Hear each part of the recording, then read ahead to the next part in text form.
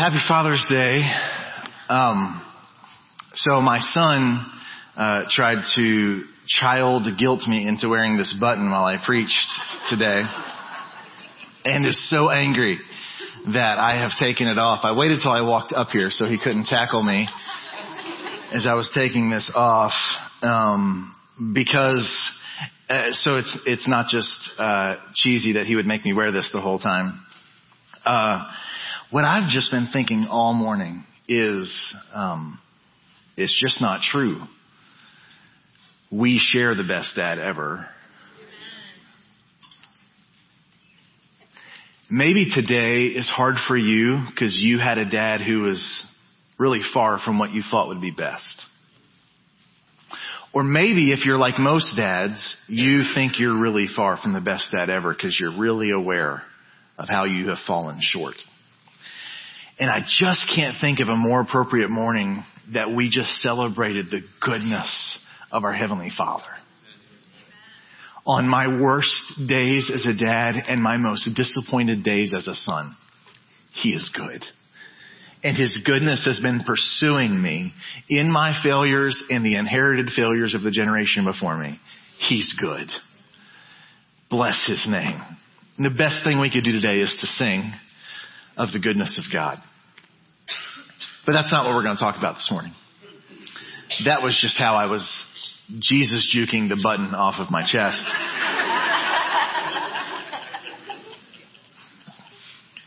I actually want to talk to you this morning about aticophobia. Curious if you suffer from aticophobia. It's not the fear of addicts or the fear of ticks.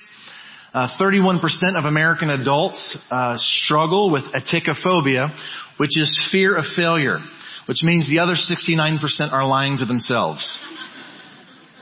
So aticophobia is not the normal or rational fear of failure. It's oppressive and an aggressive fear of failure. 31%, that's a lot of people, right? That's a large percentage of people. That's just shy of the number one fear. Every time this research is done, it shows that the number one fear of people is the fear of public speaking.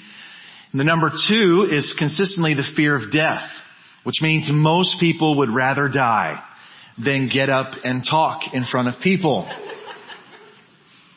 Number three on most of these surveys of greatest fears is fear of spiders. So in honor, there's your button. Worst fear ever. Fear of spiders. And then there's aticophobia, this fear of failure that on some level I think affects us all. I think specifically most men tend to silently, here on Father's Day, we recognize a lot of men silently struggle with this fear of failure. In this same research, 49% of Americans said that the fear of failure either kept them from reaching their goals or even revisiting their goals. Like, how are you doing with reaching your goals? I don't want to talk about it. They didn't even want to revisit the conversation. Clearly, this fear of failure is a big deal. And I actually find some comfort in the fact that it's so widespread and so common, because what that means is both believers and unbelievers have a lot of the same questions. Right? Am I going to make it? Am I going to fail? Am I going to win? Am I going to get to the other side of this? Both believers and unbelievers have the same questions. We just arrive at very different answers. Right? People far from God would answer the question of, am I going to make it? Am I going to fail? Am I going to win or not? They would answer it this way. The key to success, the key to not failing is this: work hard and believe in yourself. This is the central message of the culture at large today. You don't want to fail? Work hard and believe in yourself. We might have the same questions, but I believe we offer a very different answer to how do we make it? How do we get to the other side? So grab your Bible, please, if you would, this morning. If you don't have a Bible, there is one underneath the seat in front of you. If you're a guest today, we're going to invite you to join with us in our tradition. We hold up our Bibles and say a creed together before we dive in. If that's not where you're at in your journey today, don't feel any pressure to lie in church this morning. But this is our declaration from our hearts this morning. Let's say this together. The Bible is the Word of God, The truth of the Bible will change my life. Lord, open my heart and awaken my mind and give me grace to respond. Change me for your glory and my joy. Amen. We're going to be in Psalm 73 this morning. It's page 455 if you're using one of those Bibles from the seat in front of you. Page 455, Psalm 73. While you're turning there, let me do a quick review as we're continuing in our summer series called But God. And this idea for this sermon series is not just but God experiences or but God moments where life looks one way and then God shows up. It's actually passages of Scripture where the text literally talks about one reality and then says but God. We talked about one of those experiences our very first week as Lance kicked us off, talking about the idea that families are dysfunctional. And specifically, he kind of zeroed in on the life of Jacob and the tension with his brother Esau and the tension between his parents, Isaac and Rebekah, a really dysfunctional family. But you just move forward in the life of Jacob's story and he finds himself in another dysfunctional moment a couple chapters later in Genesis chapter 31. And what he says to his wife in that moment, as he faces another dysfunctional moment, is, but God, the God of my father, has been with me. Families are dysfunctional, but God is present and He's in the business of redeeming our pain and writing a new story. The second week of this series, Trevor was in Psalm 49 talking about a topic that is not necessarily one that we want to talk about, the inevitability of death. Life is guaranteed for all of us in the human experience to eventually have an expiration date. It's the common denominator for all people who aren't named Jesus the Christ.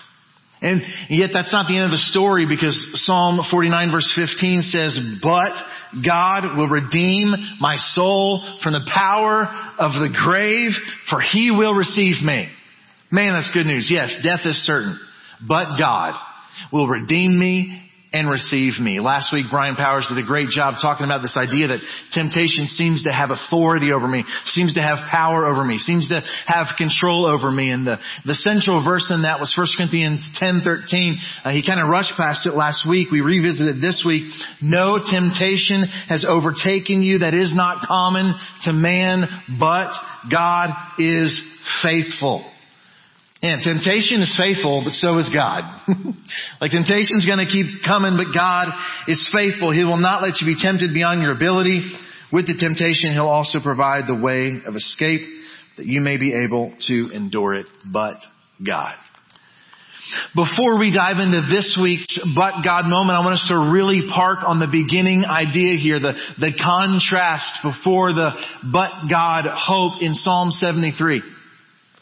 We look at verse number 26. It says this, my flesh and my heart may fail. So again, as we look at this verse, we think, what's the culture's message for how to not fail? Work hard. That's your flesh. And believe in yourself. That's your heart. Which is really bad news if that's all we have to offer. Asaph is the writer of this psalm, and he says, man, my flesh and my heart may fail. If you're a note taker or an underliner, I want you to circle that word fail. This is a powerful word. In the Hebrew, it's the word kala. It means to come to an end. It means to run out of resources.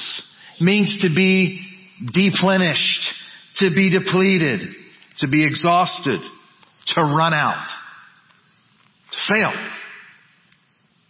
The thing that we are most afraid of.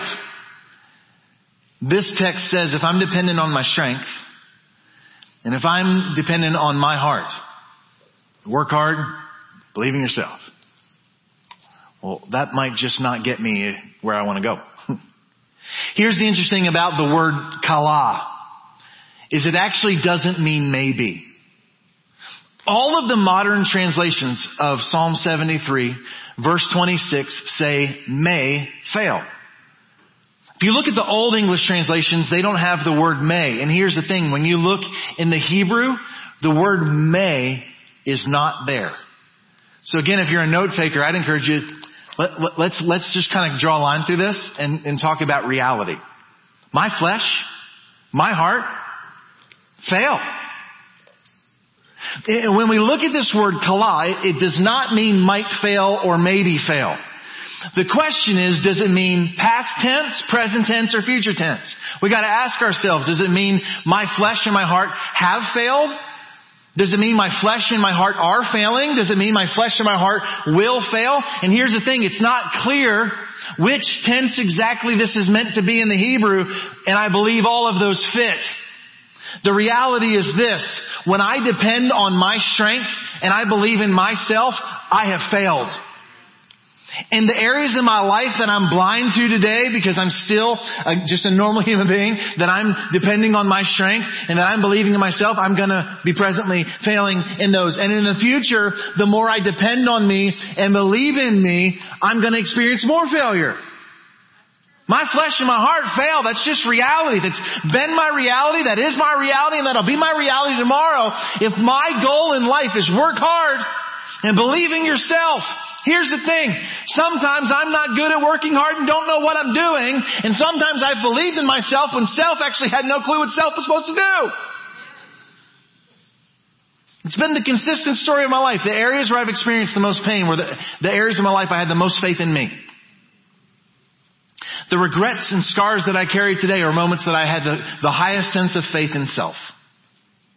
I was working hard and I was believing in myself. So I want to zoom in on this reality of failure. In what regards? Again, if you're a note taker, underline the word flesh. There is a physical component to this faith in my strength, in my work ethic, in my know-how, that physically, those of us who are over the age of 40 would say, my flesh definitely is failing. Right? Literally, I can't keep hair on top of my head. I've got body parts that hurt I didn't even know I had. Right? Can't lose weight like I used to. Right? My flesh is failing. Which means if all of my hope is in my ability to work hard, then I have a diminishing hope of success. If that's all I have to offer. But not just that my flesh has the inevitability of failing, of running out of resources. That's true of my heart as well. There's not just a physical component to exhaustion. There's an emotional and a spiritual reality that says when I depend on me, I just find that well is not very deep to draw from. When I'm trying to take all the emotional strength and spiritual strength from self, there's a shelf life to that, man. It might get you through some stuff, maybe. But eventually, you're going to find out I'm running in the negative here. If fear of failure is something that we all carry, and the message we're constantly being told is work hard and believe in yourself. If God's word is true, that's not the pathway to avoid failure. That's actually the on-ramp to failure. That's the fast track. That's the speedy lane, checkout lane for failure. Work hard and believe in yourself. Except for when it doesn't work. And then, good luck. The question in this text is, how does Asaph arrive at this, what could feel, if the verse truly ended here, could feel a little discouraging. How did he arrive at this awareness? Let's look at the first 3 verses of this psalm. Verse number 1. God bless you. Verse number 1. Truly God is good to Israel, to those who are pure in heart. That sounds like such a lovely verse until we read the tone of the rest of this song. He truly believes that God's good to Israel. He just himself is standing outside of that goodness in the rest of the psalm. Here's how a jaded translation of this would be. Good for them. God's good to other people. Those pure in heart people. Verse number 2, we see the word but. So God's good to Israel, but as for me, my feet had almost stumbled. My steps had nearly slipped. Please hear me this morning. Hear this from my heart. But as for me will always lead to stumbling. as for me will always lead to slipping. When I center my life around me, that is not a secure foundation on which to build a life. When life is all about me, work hard, believe yourself. This is always the result of life that's all about me. If you want to be entertained this afternoon after your Father's Day festivities are over, go to YouTube and search Terrell Owens, I Love Me Some Me. You'll find multiple moments where Terrell Owens had a good play. I mean, he was a freak of an athlete, right? He had a good play, walked off the sidelines, and the microphones caught him saying loudly, I love me some me. And before we judge him too harshly, we gotta kind of admit, don't we all, T.O.? Our flesh really loves me some me. And the more I build a life that's all about me, the more I am setting myself towards failure. If we're afraid we're not going to make it, and then we make life about us. But here's what always happens when it's but as for me, we will always lead to what happens in verse number 3. For I was envious. I love the irony of this. I was envious of the arrogant. What an arrogant thing to say. Right? When I saw the prosperity of the wicked. For sake of time this morning, we won't read this whole psalm. But for the next several verses, the next 12 verses actually, he unpacks what he sees as injustice in the world. The prosperity of the wicked. They get away with the worst things. I've kept myself pure for no reason. Because man, I'm envious. And here's the thing. A life that's centered on me will always lead to envy of they. When it's all about me, life is not going to live up to that. I'm going to be jealous of what somebody else has, or the attention they get, or what they've accomplished, or the possessions they've achieved. Being me-centered will always lead to being they envious. The great Tim Keller said every human society that has ever existed, whether it's a nation, a race of people, a church, basketball team, or a group of 8th grade girls, has been characterized by pride at the top and envy at the bottom. And most of us would say we've experienced seasons of both. Where life was going our way and we had a whole lot of pride at the top, and then where it wasn't and we had a whole lot of envy at the bottom. This is a life that's built around working hard and believing in self. But I want us to notice another but in this song, and that's verse 16. But when I thought how to understand this, that life wasn't fair, that things didn't go my way, it seemed to me a wearisome task until I went into the sanctuary of God.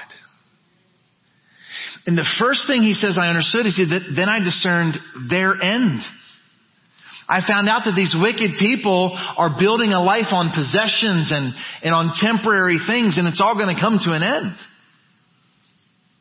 They're eventually going to fail. And he came to that conclusion because he entered into the manifest presence of God, and all of a sudden he got some clarity. If I hope to make it, if I hope to not fail, then I'd better step in to the manifest presence of God and get some clarity about what's true and what's not true. He went into the sanctuary of God. John Tyson, on his sermon on Psalm 73, the title of his sermon is Attention Leads to Adoration. What I am focused on will guide my heart. He looked on the presence of God and everything changes. He went from being me-centered to they-centered to God-centered. And then he got some perspective, which takes us back to our verse. My flesh and my heart fail, but God. That's where if you got a highlighter, highlight that. You can draw an arrow towards it. You can circle it. You can whatever, wave it up in the air. But God. My flesh and heart fail. That's really bad news unless there's a better alternative. But God. But God is the strength of my heart and my portion forever. My heart. My flesh. By the way, that's the same thing he's saying about those wicked people he was envious of. You know what he realized? This is true for all of us. All of us, when we depend on ourselves, we're all going to have the same ending. We're going to run out of resources. We're going to fail. But God. Here's the beauty of this incredible hope. But God is the strength of my heart. I want you to underline that word strength. Like this insecurity we've talked about in that word fail. You hear the alternative in strength? It's actually the Hebrew word that's translated rock. It's not just that God's a better alternative. It's I go from fragile to secure, to rock solid. Right? But God is the unshakable foundation of my life. He's the rock. He's the strength. And the beauty that He's the rock and He's the strength is that means I don't have to pretend to be anymore. I don't have to pretend to be more strong than I actually am. Unfortunately, this whole notion of manhood in our culture today is that we're dishonest. We pretend to have it all together. We pretend to be more secure. We pretend to be more trustworthy. We pretend to be more solid. And the beauty of a life in a but God reality is I don't have to pretend to be stronger than I actually am. No, I've come to the end of my resources. And what I've discovered in God is He's my rock. He's the one I can build my life on. I don't have to pretend to have it all together. As a matter of fact, the more I live, the more aware I am of how much not a rock I am and how much of a rock He really is. I ain't got to lie to you or to me because I have found in Him that He's my strength. And that's such a contrast to, I think, most religious experiences. A lot of people are gathering together in houses of worship all around the world today, pretending to be stronger than they are. We're here to put on the face that says, try harder, do better, be good. And inside we're like, I feel like my flesh and my heart are failing. And the beauty of the gospel is we come to Him in our brokenness. He meets us in our failures.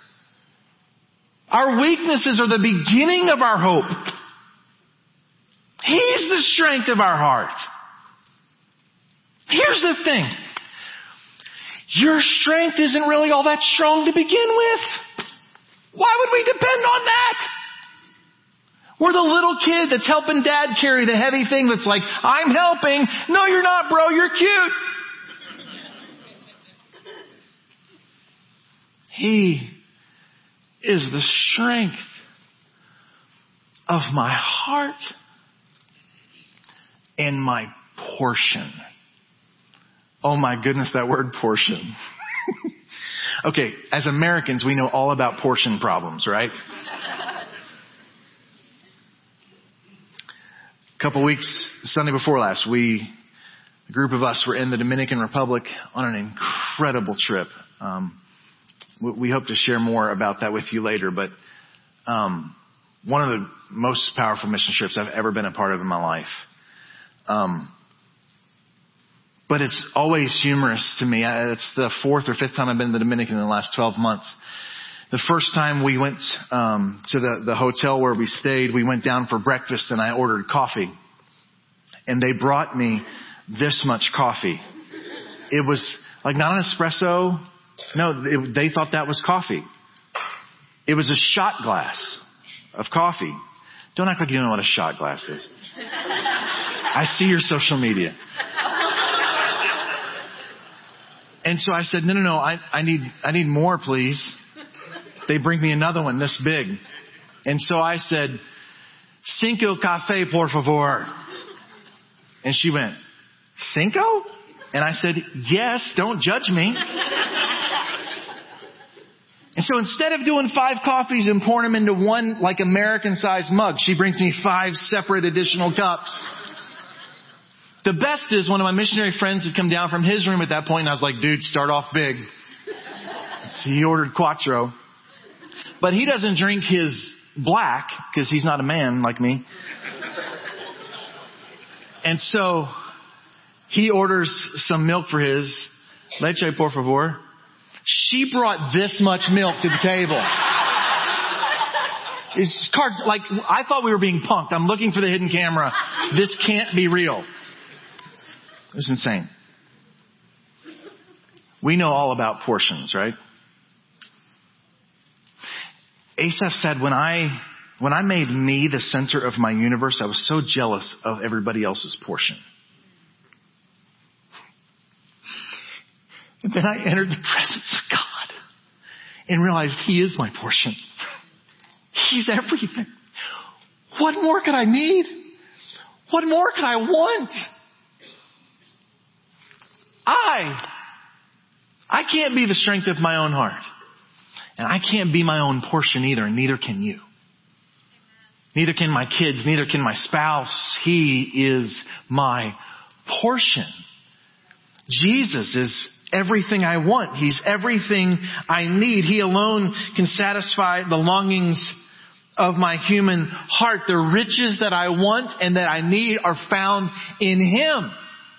And He's coming to that reality actually in the verse before this in the text. Look at verse 25. Whom have I in heaven but you? And there is nothing on earth that I desire besides you. That is some clarity that'll lead to making it. To not failing. To getting to the other side. God is the strength of my heart and my portion. John Piper said Jesus is better than anything life can give to us or death can take from us. Jesus is better. He is my portion. Work hard and believe in yourself. That is an unfillable cup. You will never be satisfied. But God is the strength of my heart and my portion. And here's the last word of the text, and I want you to underline this, or circle it, highlight it, something. Forever. Come on, okay. So if fail in the Hebrew means come to an end, guess what forever means? Not coming to an end. Like, it's not just like, I think if you're like walking in Jesus, you might make it. No. We go from failing to forever. How's that for turning it on its head? How unshakable is that? How secure is that? This but God reality is I can build a life on me that's guaranteed to collapse. Or I can build a life on Him, His strength and His satisfaction of my soul. And literally nothing in the world can take that from me. Nothing can pull the rug out from underneath that. That's forever.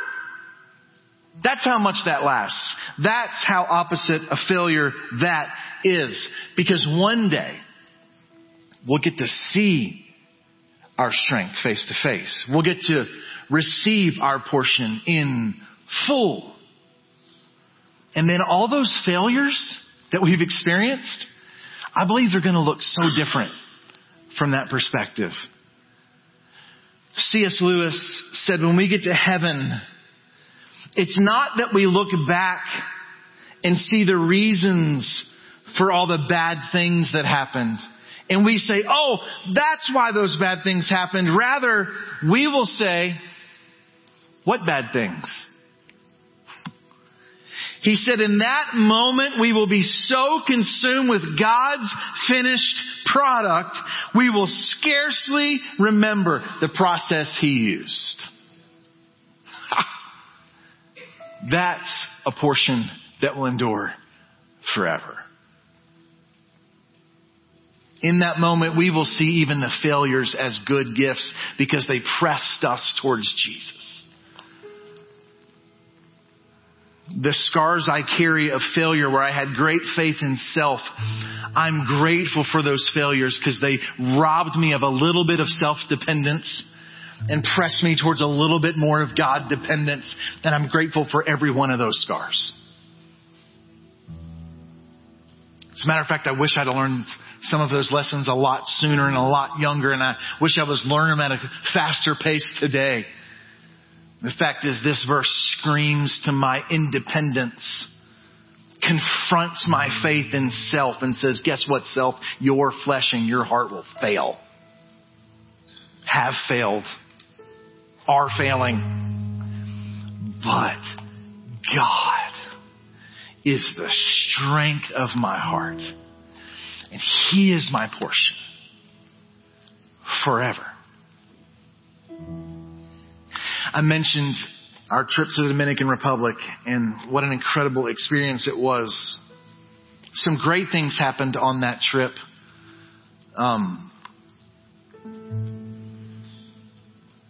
Some really wonderful things happened on that trip. I love traveling with Kathy Wrench. One of the great joys of my life is watching other people get to know her.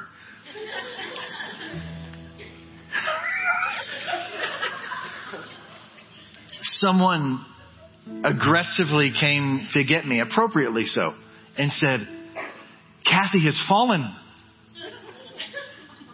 They were appropriately concerned. I rounded the corner and I heard the loudest cackle that's ever been uttered on planet Earth. I thought, that doesn't sound like pain.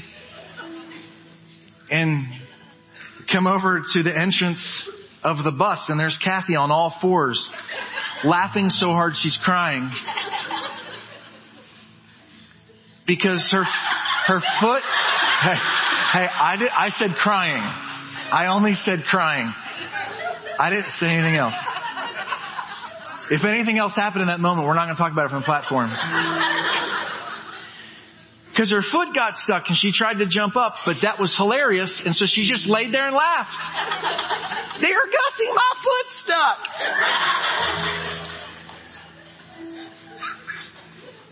That wasn't one of the highlights of the trip, though. I felt like that story needed to be shared.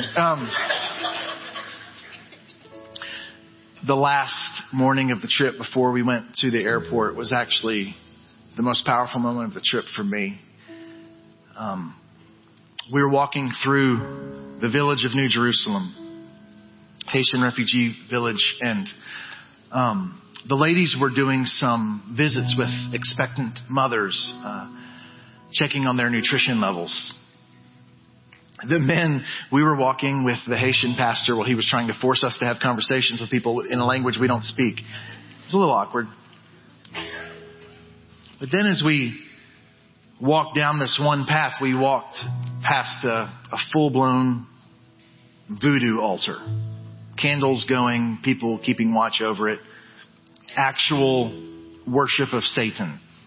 Like, that's not just something that happens in biblical stories. Right here in 2023, a functioning voodoo altar. But just a little bit further down that road stood this plywood house with white letters on the front. If you'll put that picture up there. And we'd all kind of had walked past this house, and Ethan, our 16-year-old son, had stopped. He's trying to remember the Spanish that he's being forced to learn at Temple Christian School. So we're kind of sounding this out together. Jehovah es mi pastor. Like, oh, the Lord is my shepherd. Okay, we got that. because I didn't know what pholtara meant. That's I shall not want.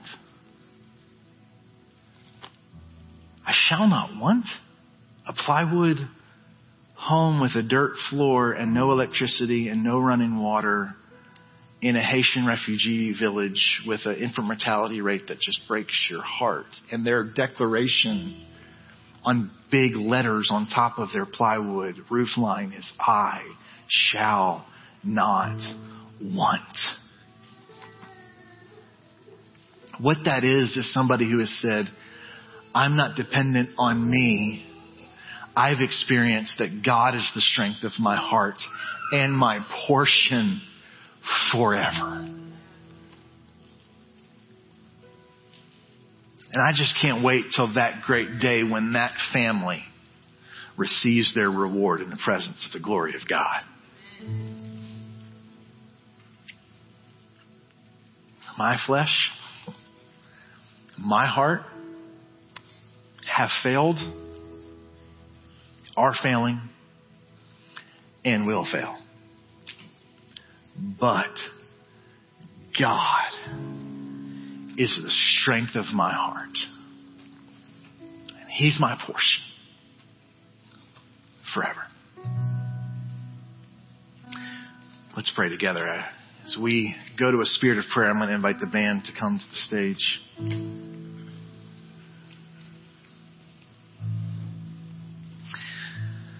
I would ask you this morning, are there pieces of your heart today who are believing the message of the world around us?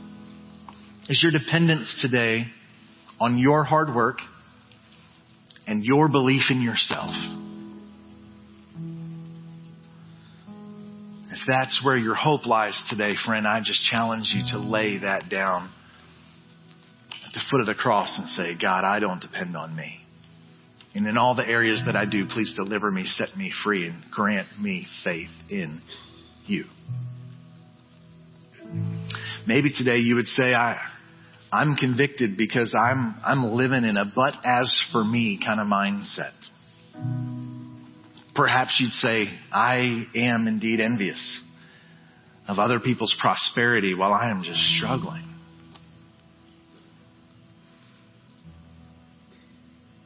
I want to give you an opportunity to respond if God's spoken to your heart today. Maybe today you would just say, experiencing the pain of loss that I'm experiencing, I'm just asking God, I'm crying out to God today, give me faith to trust you as my rock. Give me faith to trust that you're my portion. You are enough. If I have you, I have all I could need. And I would say this to you, friend, if you just need a prayer of encouragement this morning or a moment of confession and you want to talk to somebody as we sing this final declaration of faith, I'll be down front. Lance is down front. We've got some folks in the prayer room in the back. If you're worshiping online, you can always text Pray FW to 94,000. We want to give you a chance to respond as God has spoken to your heart. As you would listen to the sound of my voice, I would just speak this over you. Every week of this But God series, we've reminded ourselves of this glorious news in the midst of a text that's talking about our failures and our sin. The Apostle Paul says, but God shows His love toward us in that while we were sinners, Christ died for us. Our frailty, our failure, it's the beginning of hope for us. It's where we experience the rescue of grace.